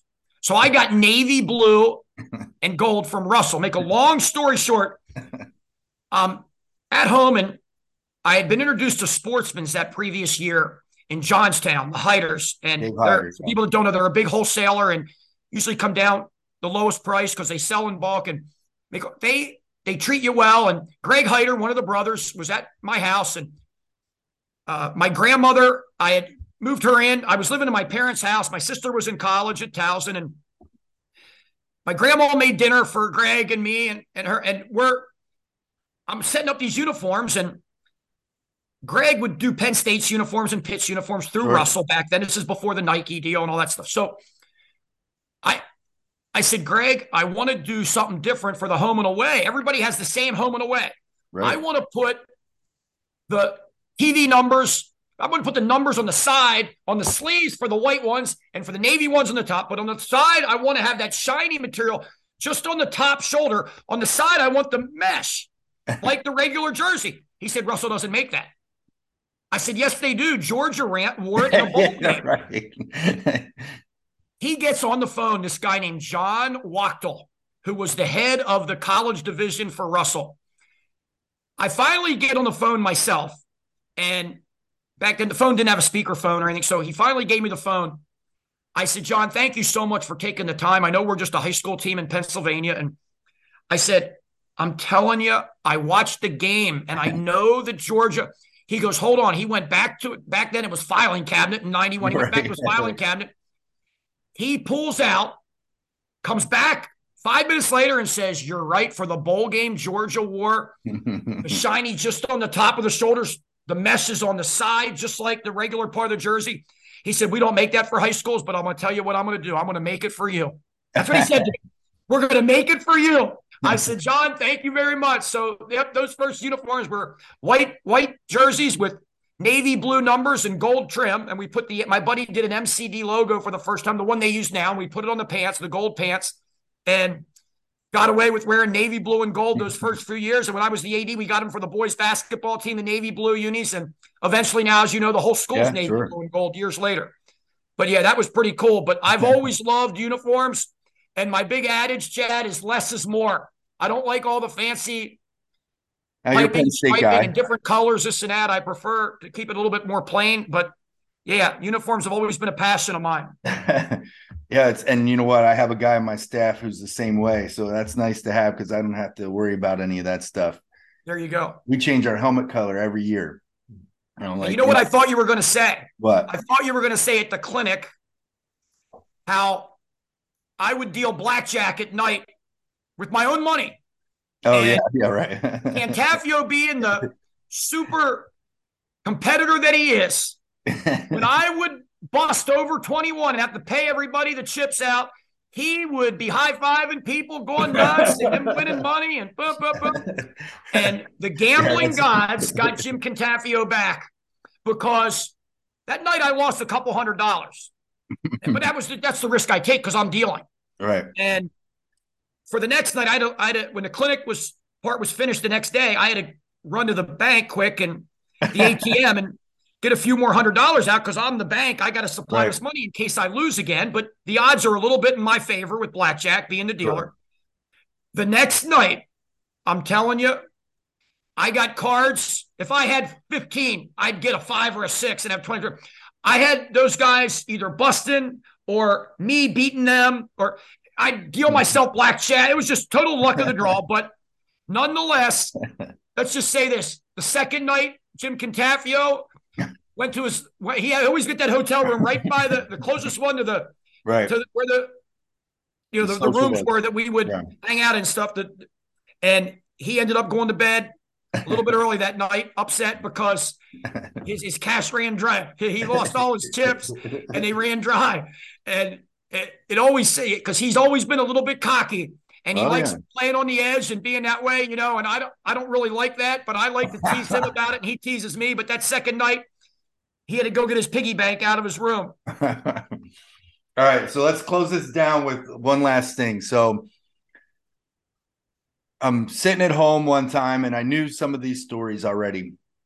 And I forget which, it's bowl season. I'm watching a game and they're panning the sideline and I'm like, holy, I know that guy. So I wait, again, they pan the sideline maybe 10 minutes later. And I'm like, that's Four Chapman standing on the sideline. And I forget, I don't even remember what bowl game it was. But you had talked about this. How many games have you snuck on the sideline and what games were they? Yeah, I've done it for a handful of games. I'll tell you where this started. Make us quick. But my dad and I went to the Pitt game in 78. Okay. I was in 8th grade. Penn State was number 1 in the country. It was the Pitt and Penn State back in the day. For younger people that are watching this, Pitt and Penn State would always play at the end, right, a day after Thanksgiving, usually. And it was a huge rivalry. And Penn State wins. They go to they're going to play in the national title Sugar Bowl, what ended up being against Alabama. But Pitt had this really good defense led by defensive end Hugh Green, who was an underclassman, but very tough. So very close game, low scoring, cold. Right after pregame, you could go down back then and you could stand right outside of the visiting team's locker room. I mean, right there with nothing in the middle, in between you. So here come the Pitt players from pregame into the locker room, and they're walking towards me, and I'm standing by the door. So I thought, I'm just going to grab the door and open it up. So I opened one of the 2 doors of the locker room, and it's an old school locker room, nothing fancy. I've been at since then. And anyway, the players are coming in. The last guy is Coach Jackie Sherrill with 2 state troopers. And the one state trooper looks at me and says, "Are you coming in or staying out?" I said, "Oh, I'm staying out." And they went in and shut the door. And my dad says, "No, don't ever do that. Go in." I said, "Well, Dad, I don't." He goes, "Doesn't matter. Just act like you belong." So Penn State actually scored on a 4th and goal down by the student section, a toss to Mike Gooman on 4th and short. Instead of kicking the field goal to tie the game, Paterno called timeout, decided to go for it, and they won the game, I think 14-10. But anyway, after that, I said to myself, if you ever get in that situation again, just act like you belong. Right. So sure enough, I went to Stan Gelball's, who was the quarterback before me at Cumber Valley. He was the starting quarterback at Maryland. It was his senior year. Frank Reich had just graduated. Boomer had graduated the year before that. So they had 3 pro quarterbacks on their team at once. Yeah. Anyway, they're playing Virginia at home, last home game of the year. And I thought, what the heck? I was out where Maryland comes out of their locker room, and I thought Gelball had got me a ticket, and which he would do from time to time. I'd go to see as many games as I could when I wasn't playing myself. And I'm at this game. Our season was over at Shippensburg. I'm late in the year, and I thought, you know what? I'm going to run out with this team. So I just got behind a guy that had the big Maryland flag, the huge flag, the Maryland flag, and I just ran out behind him and watched the game from the Maryland sideline. And one of their defensive backs was hurt and wasn't dressed, and he had worked my dad's football camp. Gelball had brought him along, so I knew him. I stood by him and just watched the game there, but that was on TV.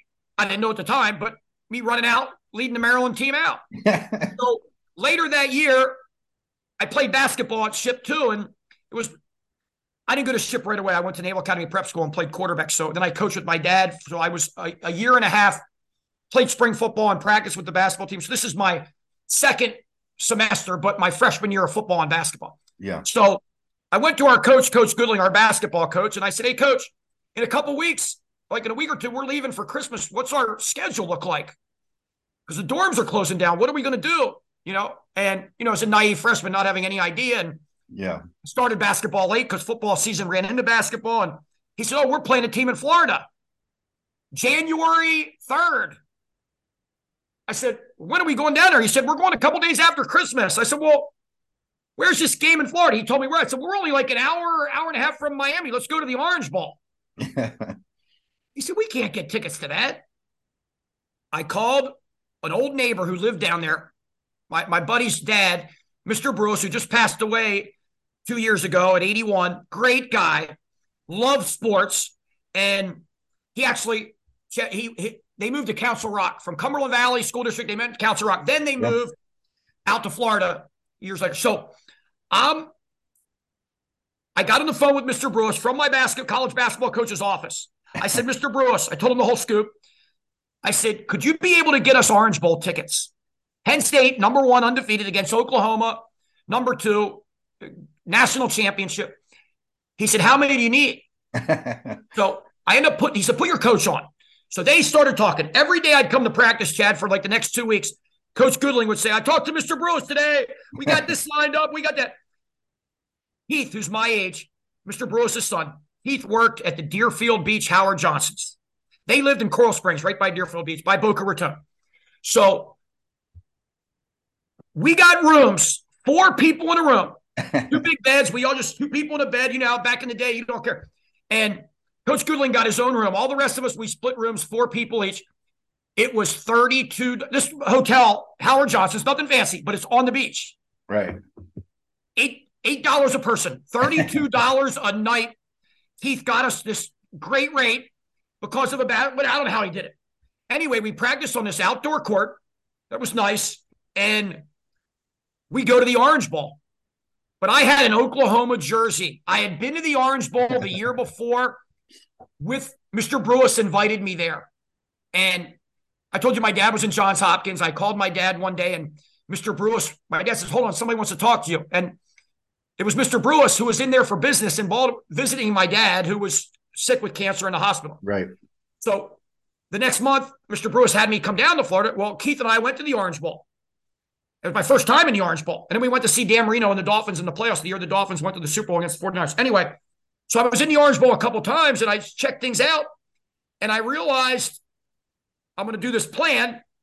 So I ordered from the bookstore in Oklahoma an Oklahoma jersey, pre-internet. It was tougher to do, but I got this number 14 jersey.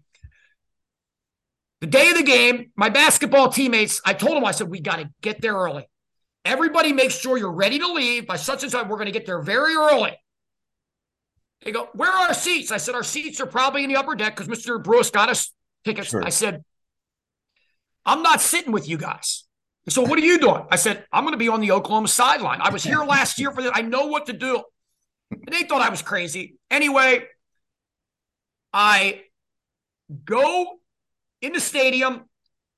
I was going to plan a different plan, but this was easier. I didn't realize this was going to happen, but it ended up, I caught an audible.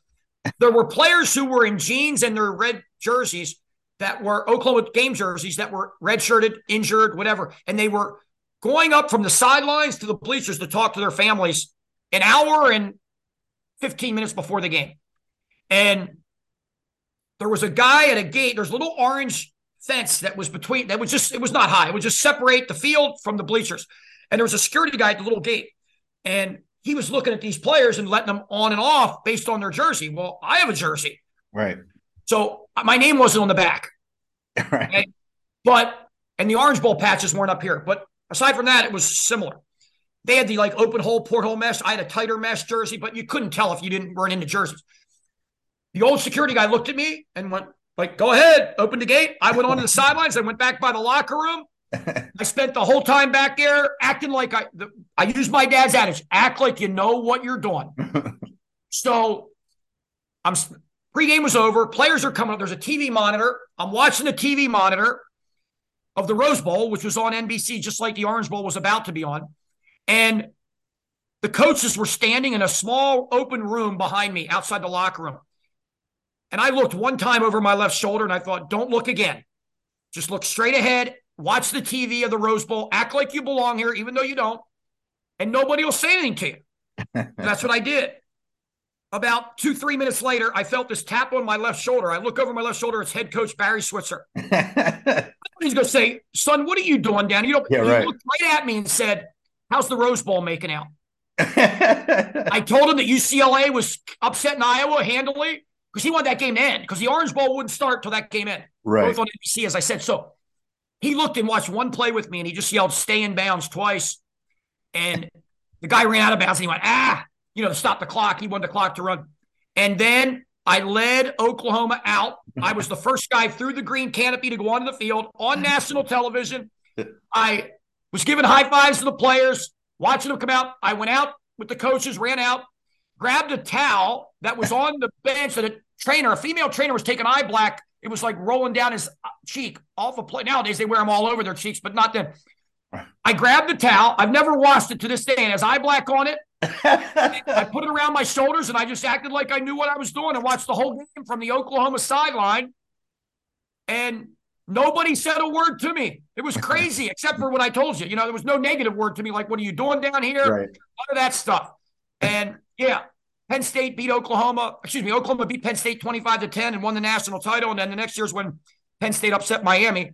But, that was some fun times. But and then years later, Art Keogh at Miami, I went with Todd Mealy and Scott Feldman back when Miami was number one in the country in 2002. They ended up losing to Ohio State.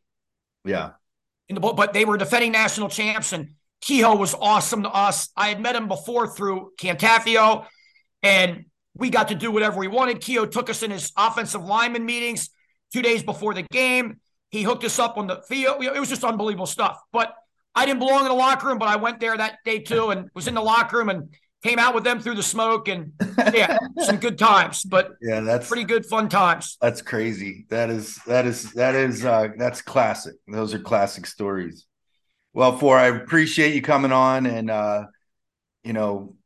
I'm sure you could probably talk for another couple hours on different stories you have. Maybe we'll save that for another time. But you got it. Chad, thank you so much. And what you're doing is phenomenal. What you do with your football program. I appreciate that. And what you do with just being in the Coaches Association and your involvement, and then doing this podcast and the people that you have had on. I'm just honored to be able to be included with some of the names that you have on there, because I have a lot of respect for all of them. Yeah, absolutely. And that the clinics are actually, kind of the inspiration for this, because there's so many good stories that guys have. And obviously, where no one's getting any younger. So it's good to kind of have these recorded and not forgotten. So again, appreciate you coming on. And you got it. Thank you very much, right. Chad. I'll see you around. All right. Thanks, bud. See you, buddy. Thanks again. All right. See ya.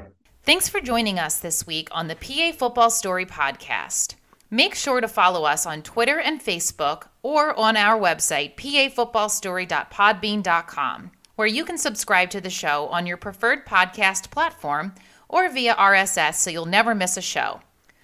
While you're at it, if you found value in this show, we'd appreciate a rating, a follow, a like, a share, or just simply tell a friend about the show.